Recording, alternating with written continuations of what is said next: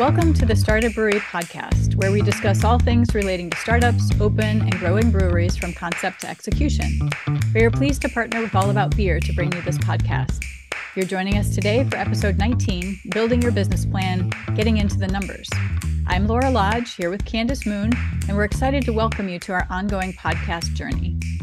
As your hosts and founders of Startup Brewery, we both have extensive experience in our areas of specialty. Candace is the craft beer attorney, having worked with more than 500 brewery clients over time, and my background is a mix of distribution, event planning, and craft beer education. You can find more information about us and our contributors, plus a whole bunch of information and resources at startupbrewery.com. This will be episode 19, Building Your Business Plan, Getting into the Numbers. Since we are still in business plan mode here, we want to alleviate the anxiety of any of our listeners who are daunted by the idea that they need to create a pro forma or cash flow projections or sales projections. And that's fair, by the way. It is the great unknown if you don't have a financial background. So let's start there and work through the discussion to include information that would apply to expansion projections and or top level stuff that breweries should be doing as best practices routinely once they're open as well. Because we are early in the podcast journey, we have plenty of time to do a deeper, more detailed dive into the nitty-gritty as we get into plan, act, open, and grow to follow our website path. This is the time to set that up, though, to make it all more accessible, less scary, and more functional, practical, and real, since it's truly not just for the bankers. As our regular listeners know, we're following a session about goal setting with Mark Bowman of Triple Bottom Line Brewery Consulting, formerly with Left Hand, Tim Myers of Strange Craft Beer Company, and Matt Delvecchio of Duckfoot Brewing. So we've started talking a bit about the numbers, but it's been pretty philosophical to this point. So let's greet our guests and get this party started. So we're pleased to welcome to the table today, Audra Gay-Junis, Brewed for Her Ledger, and Carrie Shumway, Craft Brewery Financial Training and Beer Business Finance. I'm going to let these guys give a little bit of background and information about themselves. Audra, why don't you go first? Awesome. Thank you, Candace. Audra Gay-Junis, Brewed for Her Ledger is my company. I am a fractional chief financial officer for the industry. I got started in beer 15 years ago as the controller at Dogfish Head, and then moved on to be the chief financial officer for Mother Earth Brewing for the following 3 years. I've been out on my own for the last decade plus now, worked with over 300 breweries from coast to coast. My current newer, larger contract is Crooked Stave out of Denver. So I am their chief financial officer. I work with a couple of other larger regional size breweries, but I travel around coast to coast, work with a lot of startups, work on a lot of expansions, forces me to keep my finger on the pulse of the industry and what's happening as it's evolving. I also teach through the University of Vermont, the Business of a Craft Beer program, alongside Carrie, and through University of North Carolina, Charlotte, Asheville Buncombe Tech, and Brew Your Own magazine out of Vermont as well. Great. Welcome. Thank you. Carrie? Yes, Candace and Laura, thank you for having me. My name is Carrie Shumway. I'm a CPA and was a CFO for a beer wholesaler for about 15 years and have spent the last 5 years or so as a CFO and a partner for a brewery. So kind of getting to know, both sides of that, two of the three tiers of our three-tier system. So I started my own business about 5 or 6 years ago, which was really financial training for the beer industry. And I started thinking, well, I don't know if anyone's going to be interested in this. Maybe my mom will subscribe.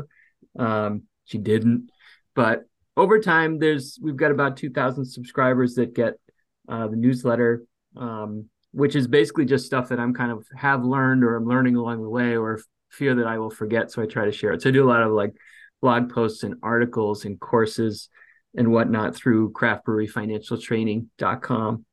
And beerbusinessfinance.com is we've recently started a network of beer industry financial professionals to bring people together to work really more on a peer-to-peer basis. So I facilitate the meetings. There's a lot of best practices in information sharing.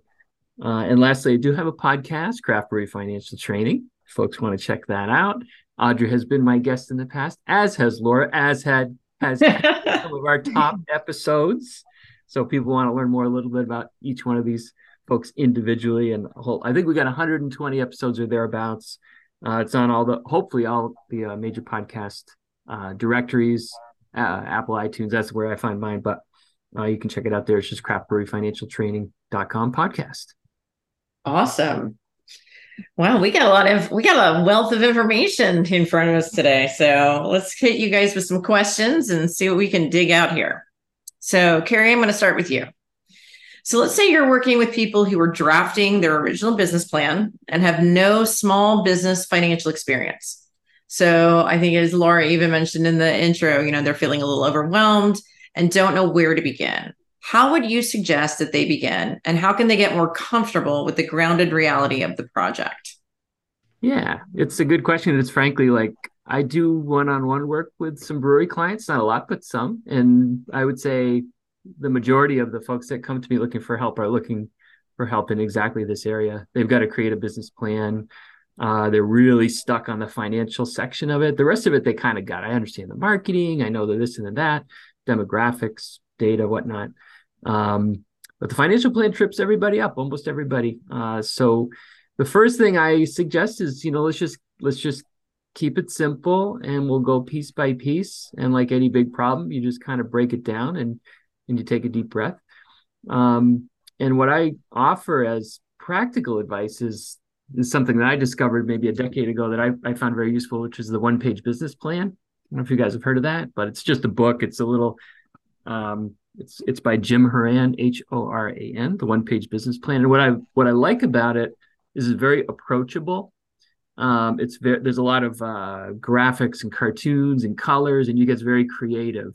And I think in our space, particularly, craft brewers tend to be very creative types. So that's why, we're generally so good at certain aspects of the business plan, and, really struggle maybe with that financial side of it. Because, I don't know anyone that got into brewing, to do the accounting side of it. We want to brew beer, and that part's very cool. So that's the first thing is, understand it's going to be a little bit of a challenge, and then start with the one-page business plan and kind of walk through it. And I say you're not alone. I mean, most people don't have a lot of business financial experience. So that's just a starting point, is that you're not different because you don't understand this. Most people don't. So I start with that. Like, it's going to be difficult. There's lots of models and templates that are out there. I'm sure Audra has some. I don't have tons of them on my site. So folks can just go craftbreweryfinancialtraining.com, little search box, financial models, brewery business plan. There's all sorts of things that you can kind of download and poke around with that. Or you can obviously hire someone to do it. I do it on a regular basis, and just kind of guide you through the process, because it's always about time and money. Like, do I want to spend the time to do it myself? Some people do, and that's perfectly fine. The resources are there. Or do I want to pay someone to kind of jump the learning curve and speed this thing up and just get it done? So those are kind of the options there. I think in terms of getting more comfortable with the project, I am a big fan of checklists. I just love, I don't know. I read the checklist manifesto. I've got it on my bookshelf right here. I'm kind of nerdy like that. But I think the checklist really does a couple things. It sort of organizes. What I find is most people are like, oh my gosh, there's so many things to do. How will I ever get through this? And it's just a jumbled mess. You're just like, I know I need licensing. I know I need financial projections. I got to get a lender. I need to talk to investors. Oh my gosh, the equipment. And there's certain aspects they understand, and many aspects just seem very overwhelming and confusing. So the checklist for me is a useful starting point, which is really just going to kind of list out, what do I need to do? When do I need to do it? Who's going to get it done? What do I need to do? What can I delegate? Very simple and straightforward, but it gets everything down on a couple of pages. So you're like, all right, here's the universe of what I need to tackle. So the challenge, of course, is sometimes people aren't really sure what should be on that list. So there again, there's checklists that are out there, and I know Started Brewery has lots of great resources on this as well. But really, just sort of organizing it, and then ordering it in terms of what needs to be done first, second, third, where possible, and then what can happen sort of on a parallel path. There's a lot of things you can do simultaneously. You just don't really quite know what that is until you get it all down. So I think those are kind of the starting points of where to begin. Get the book, walk through it. And I just say have some fun with it too, because a business plan seems like, wow, this is really gonna stink. I don't want to do. And I've seen business plans that are like 60, 70 pages long. So don't do that. Nobody wants that. Your banker doesn't want it. The investors don't want it. Keep it simple. Keep it about you. Keep it about your dream. Obviously the numbers, find some templates for that, but I'd say just try to have some fun with it, because ultimately this is a plan for you. I mean, you're trying to do it to get investors or lenders. But ultimately it's going to be something that's going to guide your business, hopefully for years to come. Gotcha. Audra? Yeah, I also want to add a really good resource. Brewers Publications put out a book called Small Brewery Finance by Maria Pierman. And I served as one of the technical editors on that book. The first third of that entire book is the startup process. So it is spoken from a narrative point of view. It talks about a couple getting started, how they got started, what information, financial information they needed. And then the second 2/3 of the book is like the setting up, the chart of accounts, the plans. You get into a lot more of the technical details. But that first third, I feel, would help you really get comfortable with the grounded reality of the actual project. So Small Brewery Finance by Maria Pierman. Personally, when I get involved with a startup who's thinking about getting open, I have them create what's called a sources and uses statement, because the bank or the investors are eventually going to want to look at that. So talking about how much money can you get from the various sources right now, even estimated, what my equity injection could be, how much are my investors going to put in? Do I even have an idea of how much of a loan I would ask for? Okay, maybe that's the blank and that's the plug. So then go through a list and create all of your equipment, fixed assets, estimate of the build. So of course, having a location in mind is helpful to get started as well, just to be able to estimate the total cost of the entire project itself. One of the biggest mistakes that I find from a startup perspective is that breweries are not going to ask for a large enough loan when they get started, because they haven't really thought through all of their soft costs. So these are the items that are not your fixed assets. This is going to be, how much am I putting into brand development? All of my permitting processes. Do I need mechanical engineering elevation studies for this particular location? What about soil testing based on what the property was used for in the past? You may even have to go through zoning changes and land use. So putting in like a healthy buffer for what those potential costs would be on top of the fixed assets, you'll find that the cost looks like it's going to be a lot more, but people don't spend enough time on planning. So they go to the bank, they ask for, let's say, $1 million loan, but they forgot $200,000 worth of expenses.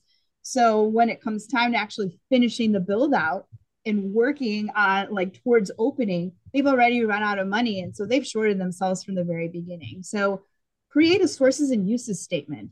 Look at all your potential fixed assets, all of your potential soft costs, and then come up with, well, this could be funded by equity injection. I have an interested investor. Do I want to set up as an LLC or an S Corp, depending on how many potential investors I have? It's really that. Before you even build an operational plan, create a sources and uses statement. It's also known as your initial project capitalization. Laura? That was a lot. I'll have to digest that for sure and go back. But I have kind of a simpler question going back to what Carrie was talking about. Do you want to take the time to do this yourself? And Audra, feel free to take your feedback on this too. When people ask you to do things for them, do you find that they're less involved and then understand what is generated less? Are they less able to, or less invested in that business plan if they're not the ones that made it? Or maybe it depends. Well, when I start with them and working with them, we have an hour-long kickoff call where I really want to get an idea of what their vision, their mission, the location, what is their dream? What is it that they want to accomplish? Because oftentimes they have the narrative in their head. They understand what it is that they want to put out there, but they don't know what it will take to get there. So fleshing out these questions of, well, how many square feet? What size brew house are you going to have? How many seats? Are they high tops? Are they just bar space? Do you have outdoor space, indoor space? What's your ideal location so that we have an idea of traffic flow and parking, what is available or not? So it becomes very much a cooperative project. I can't say that I've ever had somebody that was less involved, with the exception of maybe one or two. And I've worked with well over 300 breweries. So I can think of one or two that were like, just give me whatever projections you can create, and I'm just going to stick it in my plan. Well, that's not going to benefit that person either, because they're going to be the ones that have to defend those numbers to the bank or to the investment team. So if I'm the one that's created them and they can't answer those questions, that's on them. But right. I find that very rare because I tease out a lot of questions. We have a very open dialogue because they'll give me their business plan. I'll start reading through it and I come up with questions as a result of it. So we spend an hour really getting into product mix, the foot traffic, the city, the demographic data that is available at that time. And then I pull all these different comps that I have from that location or that area, just from the history of having worked there with multiple breweries. And I align their vision with some numbers, and then I teach them what those numbers mean so that they can defend them and they can expound upon those numbers themselves to the bank or to the investment team. So it has to be collaborative because there's teaching moments, there's coaching moments, and ultimately I want to empower the owner to be able to present the numbers, defend them, and change them as they need to. Mm-hmm. Yeah, I would agree that's how I approach it too with clients as well. Because it's like, so the process I use is basically we do 4 meetings. So we meet once a week for an hour for 4 weeks. And the promise is you're done in 4 weeks. And there's a little homework on each side. But ultimately, to Audra's point, this is not so much, but I have done this. I'll say it's very rare, but most of the process is there's some templates that we follow just to keep it simpler. There's a sales and a margin and operating expenses and sources and uses and your timeline of to-dos and when blah, blah, blah. So we just fill them in together. But by and large, it's them doing the work and me guiding them. So it's like teaching someone a golf swing. You stand behind you. Okay, nope, you're going to keep your arm straight or whatever. So that, because that is an important point that they're going to have to kind of understand and defend these numbers. And it's best for them going forward too, because then it's like, oh, this is good information to know. But yeah, I would agree. I think those are good words. Very collaborative, should be very collaborative. You can provide, I spend 80-90% of the time on the financial side. The rest of it, like, what am I going to add there? I can help you with maybe a thought here or there. But yeah, a collaborative process for sure. Very cool. Actually, so I have a question other than the prepared questions. So where do the numbers come from? So is this, I mean, I know you guys have experienced what you've seen with, other breweries and other cities, but are the startups, are they doing their own due diligence? Are they going out there and talking to the equipment manufacturers to get numbers? And part of my question on this is, so as an attorney who is brought on fairly early in the process, legal fees are always underestimated, and I'm sure probably accounting fees, which I'm guessing is maybe they don't want it to be that much. But it also is very dependent, just like anything else, on what are they planning to do. So I'm just curious where the numbers actually come from. I get actual quotes from different manufacturers from the equipment side of things. I have a build out per square foot that I have by region based on projects that are currently in build out. So I can have a good idea of what I can give them as a placeholder or a starting point. But I take away the manufacturer name. So I provide them in placeholders just to make sure and prevent price fixing or anything that I could step into any sort of legal trouble. But it provides them at least a placeholder for estimation until they actually get a quote directly to them. And then I work on batch costs for styles of beer by product mix. So they'll either provide me their recipes or batch costs, and I can line that up with the current price list of BSG with Brewer Supply Group or Country Malt Group. Other examples of, like, I just have access to a lot of different books, so I can pull the invoices and know what the price per pound is, what price increases are going to be going through.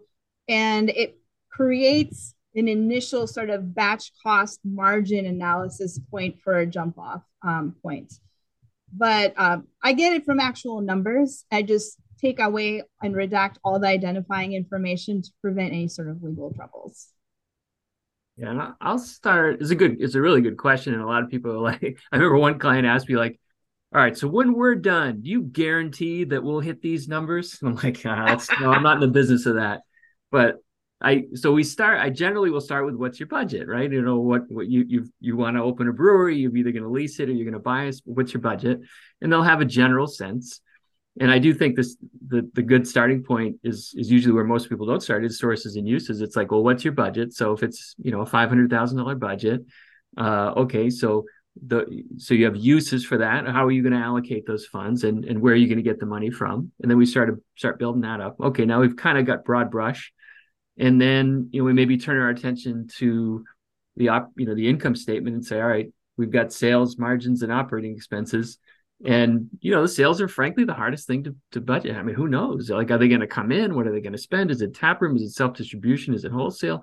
You know, so you have to have a conversation around that. So often I'll say, look, don't worry about starting with the hardest one. You know, the operating expenses are generally the ones people understand. You know, they know who they're going to hire or who they're not going to hire. They know what the lease cost is generally, or what they think it's going to be. And then you kind of fill in estimates for insurance and legal fees and all of these other things, and then work your way back to the sales forecast. You know, and the sales forecast is, you know, you really want to beat it up in terms of, you can use very simple metrics, right? It's like, if it's a tap room, who's going to come in, how much are they going to spend, and you know, what's the frequency with which, and then you can kind of do some math and get pretty broad brush. But then you ask around. I mean, you ask them to do some homework and say, like, well, do you have tap room breweries in your area? I mean, is there anything comparable? Is there anybody you could talk to? What did they see? Because then you can just kind of extrapolate from there. So yeah, it's a process, because you can't just, a lot of times, you know, if you pull numbers out of the air, you're going to be exposed. You know, the banker's going to figure it out and whatnot. So you really want to have good fundamentals behind it. Laura? Just a quick one. I was curious if there was ever a time when you would say, go sit in your neighborhood breweries, spend the day, see how many people come in, see how many butts are in seats, see how long they stay.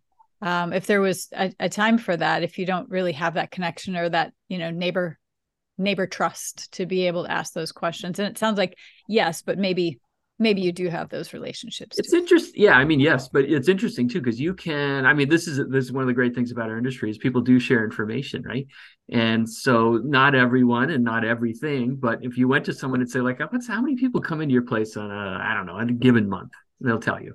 What's your average ticket? Well, I'll tell you. Okay, there's a pretty good starting point for, it's not perfect. It doesn't mean that those people are going to come into your place and spend that much, but it gives you we start with like a sniff test. Like what sort of smells about right? Okay, so that's okay. So I've got some comparables now. It's just like, I hate to use this analogy because it's take us a little bit far afield, but it's like, what's your house worth? You know, it's like, well, it depends. It's worth what somebody's going to pay for it. But you can go out and find comparables and kind of get a sense as to, okay, it might be in this range. So the same is kind of true, I think, for this part of the planning process. You have to sort of surround it. You got to sneak up on it. You got to kind of try different ways to come up with a number that ultimately, you know, you're comfortable putting on your projection sheet. Gotcha. Audra, did you want to add something? Yeah, for leases, let's say you're walking into a leased space, I would say ask the current owner, the building owner, for all the utilities costs. You'll have the actual utilities costs, so you don't have to estimate those. TCAM, other estimated actual costs, they will already have it at their fingertips. So that's going to help, because utilities are a big piece that a lot of breweries do get wrong. Insurance, too, is another piece that they get wrong. But a lot of that information can come from your landlord as you are developing a relationship and trying to figure out if that is the right space. And building on Carrie's point with like a sniff test, what I like to do is come up with, well, debt service coverage ratio. That's going to be a huge number that they're going to have to hit. So the debt service coverage ratio, the numerator is EBITDA, earnings before interest, taxes, depreciation, amortization, divided by 12 months of debt service. So your principal and interest payment that you're going to have, sum those up for 12 months And EBITDA divided by debt service needs to be 1.2 or higher. So you can back into that number. So if you know what your net operating income is going to be, can you hit that 1.2 number based on how much of a loan you're going to be asking for? Because that can ultimately define the size of your project as well. If your debt service coverage ratio is below 1.2, very likely the bank will not approve the loan. Also, that you're going to be financially strained for this level of project or that size of project based on the location and what your operating results are going to be. So I like to back into that from a 1.2 debt service coverage ratio calculation back into how many pints do I have to sell and what my average ticket is going to be. That's going to give me how many people, how much foot traffic I need to have. Is it realistic for this size of a project for me to be taking this on? So I go a little bit backwards, knowing that that debt service coverage ratio needs to be 1.2. Okay, I'm going to admit that I didn't completely understand that. I don't know if it was like because it went really fast or because I'm a lawyer and we don't do numbers. So debt service coverage, that's what you owe plus the interest. Loan payments. It's a calculation. It's a financial calculation. You're pulling your EBITDA or net operating income for, it could be projected for 12 months. So that's the numerator of the calculation. So how much I think I'm going to make for 12 months. You got it. Net operating income. Yep, that's your numerator. The denominator is what my debt payments are going to be. So that's not just to the bank. It will also be if I have any private loans.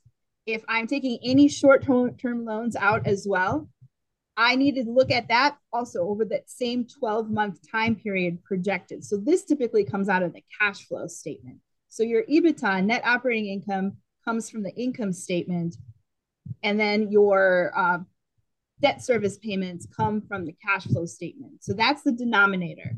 So yeah, EBITDA for 12 months, projected results, divided by debt service payments of any sort over the upcoming 12 months, that number needs to be 1.2 or higher, or else you're too financially constrained. Yeah, no, all good. Thank you for bringing that down to my level. So does that means then you're making 20% more than you need to pay all your debt?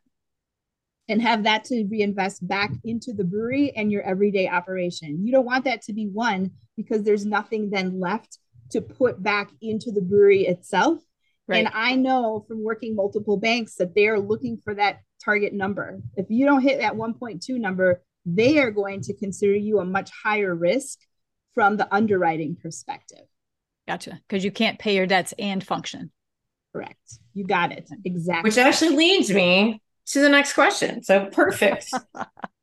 So, and I'll throw it to Carrie first, but Audra, if both of you, I'd love both answers from both of you. So in our previous session that we just did about setting goals, we discussed the balance between showing confidence and being realistic in your financials. And so how do you recommend finding that balance? I mean, I know obviously the sniff test to a little bit. And I also know that as I'm sure a number of people do, like if they can't make that 1.2, they just fluff the numbers up a little bit. I'm sure that's definitely not the way to do that either. So what is your suggestion for that? Yeah, I think there's it's okay to have a couple of different financial plans. So you could have a conservative plan, an aggressive plan, and maybe something in the middle. You're going to ultimately need to determine which one you're actually, you can't submit 3 plans to your banker, but I think the exercise is well worthwhile.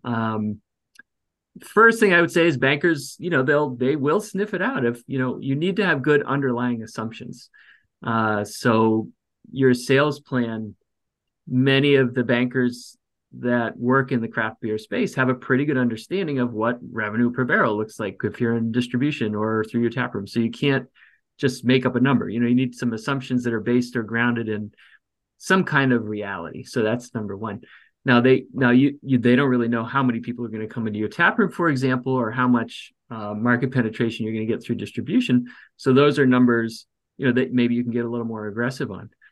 But I think ultimately, the thing is you want to get the loan, but you really want to pay the loan back. So you really want a plan that's going to stand up to reality. So I tend to lean towards a more conservative approach, so that you've got some room, if things start to kind of go sideways, as sometimes they do. So I think using that approach of maybe an internal financial plan that's a little more aggressive. So for example, you might say, we're going to have sales of $1 million internally, and we're going to really push to get to that number. But for the bank, I'm going to say 800,000, right? Because I'm giving myself a little bit of room.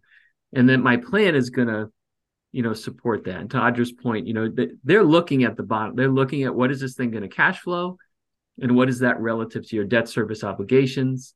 How does that compare? And are you going to meet your requirements? So I think it's fine to be confident so long as you have these underlying assumptions, you're using some metrics, you can speak the language. I think it's useful for people too to take a little crash course in banking terms. EBITDA should roll off your tongue. You walk into your EBITDA, debt service coverage. Do you have a leverage ratio as well, sir or madam? So I think demonstrating that, and it doesn't take that long. Read a book, do some Googling, talk to somebody, and that can give you some banking terms. And it's not just to show off or anything, but it's important to understand the language of your lender so that you can get the best deal possible for yourself. And that may be the interest rate, and maybe the term of the loan. It may be these covenants that we're talking about. Your debt service coverage, that's no joke. You need to understand what that is. These are promises that you make to the bank, and you got to keep those promises along with, paying back the loan. So I think it's okay to have a conservative and aggressive plan. I would build them both. I think it's a good exercise to understand kind of where the limits are, and then keep it within the confines of reality. One thing that does happen on occasion is that sales plan doesn't match up to the capacity of the brewery. So for example, we're going to sell 1,000 barrels. Okay, what kind of system do you have? Well, we're going to start with a 1-barrel system. Like, how are you going to do 1,000 barrels? Oh, well, I don't know. So there needs to be some correlation between, what you're physically, your sources and uses schedule and your income statement. So kind of thinking those things through. Audra? Yeah, and I typically start out with a break-even scenario. So based on, once we get to all the operating expenses, we have a good idea of what your batch costs are. We have a good idea of what your sales mix, how much IPA versus Pilsner versus Stout, all the different styles of beer. If you have a good idea of where that sits, you have a good idea of what your gross margin is going to be. And then you have also a pretty good idea of what your operating expenses are going to be. How much is it going to take for us to break even? And also cash flow 1.2. So I typically start from that point and then come back to the owner, to the brewer, and say, can we do this? Can we sell 752 barrels using this 10-barrel system, this 40-person capacity tap room size with the parking lot that you have? Can you do it, or can we not do it? And it's a little bit of a back and forth. And they say, oh yeah, there's no problem. I mean, I know that this brewery around town can do twice as much, through their tap room. Okay, well, let's step back and take a look at what your size is, what your traffic flow looks like. Do you have any clout behind you as a brewer and the name? I mean, I can tell you, it doesn't matter where Mitch Steele is going to go. I'm going to drink his beer, because it doesn't matter which brewery. I know that product that's going to be coming out is going to be fantastic. Same thing with like Marcus, Baskerville. Like, it's wherever they go, they have clout. So they're already going to be drumming up a certain amount of numbers. But I typically start with a break-even scenario, come back and say, is this even attainable or realistic before we move further? And then I'll come up with a more aggressive sales plan. We can come up with it together. The other thing we do is we can combine the numbers and say, okay, well, a little bit barrelage, I don't think we can sell as much, but I don't think we'll be off the mark than more than 50 barrels. Then you shift the mix to a less expensive product that is going to sell. So now pushing more rice lagers, pilsners, those styles that are less expensive to produce, knowing what your audience is going to be drinking. So that could be even put into your marketing plan. You know what? We're going to be known as the rice lager company that people come to, like fantastic lagers. Great, because that's going to be less to produce. versus the IPAs, but you come up with a break-even range. So you can say if we sold 10% more Pilsner and 10% less IPA, just shift the mix around. What does our break-evens analysis tell us at that point in time? Because it will vary based on the products that you're selling. So that's the way I typically approach it. And if we look at the break-even scenario, I said there's no way we could do that in a town of 1,200 people, 750 barrels in a town of 1,200 people, and we're taproom focused. Okay, it's back to the drawing board. But it's good to know because we've done that before. We've done that sort of due diligence before we've moved on to any further steps. So break even is my starting point, just to make sure that we can attain those numbers to begin with. Great. Okay.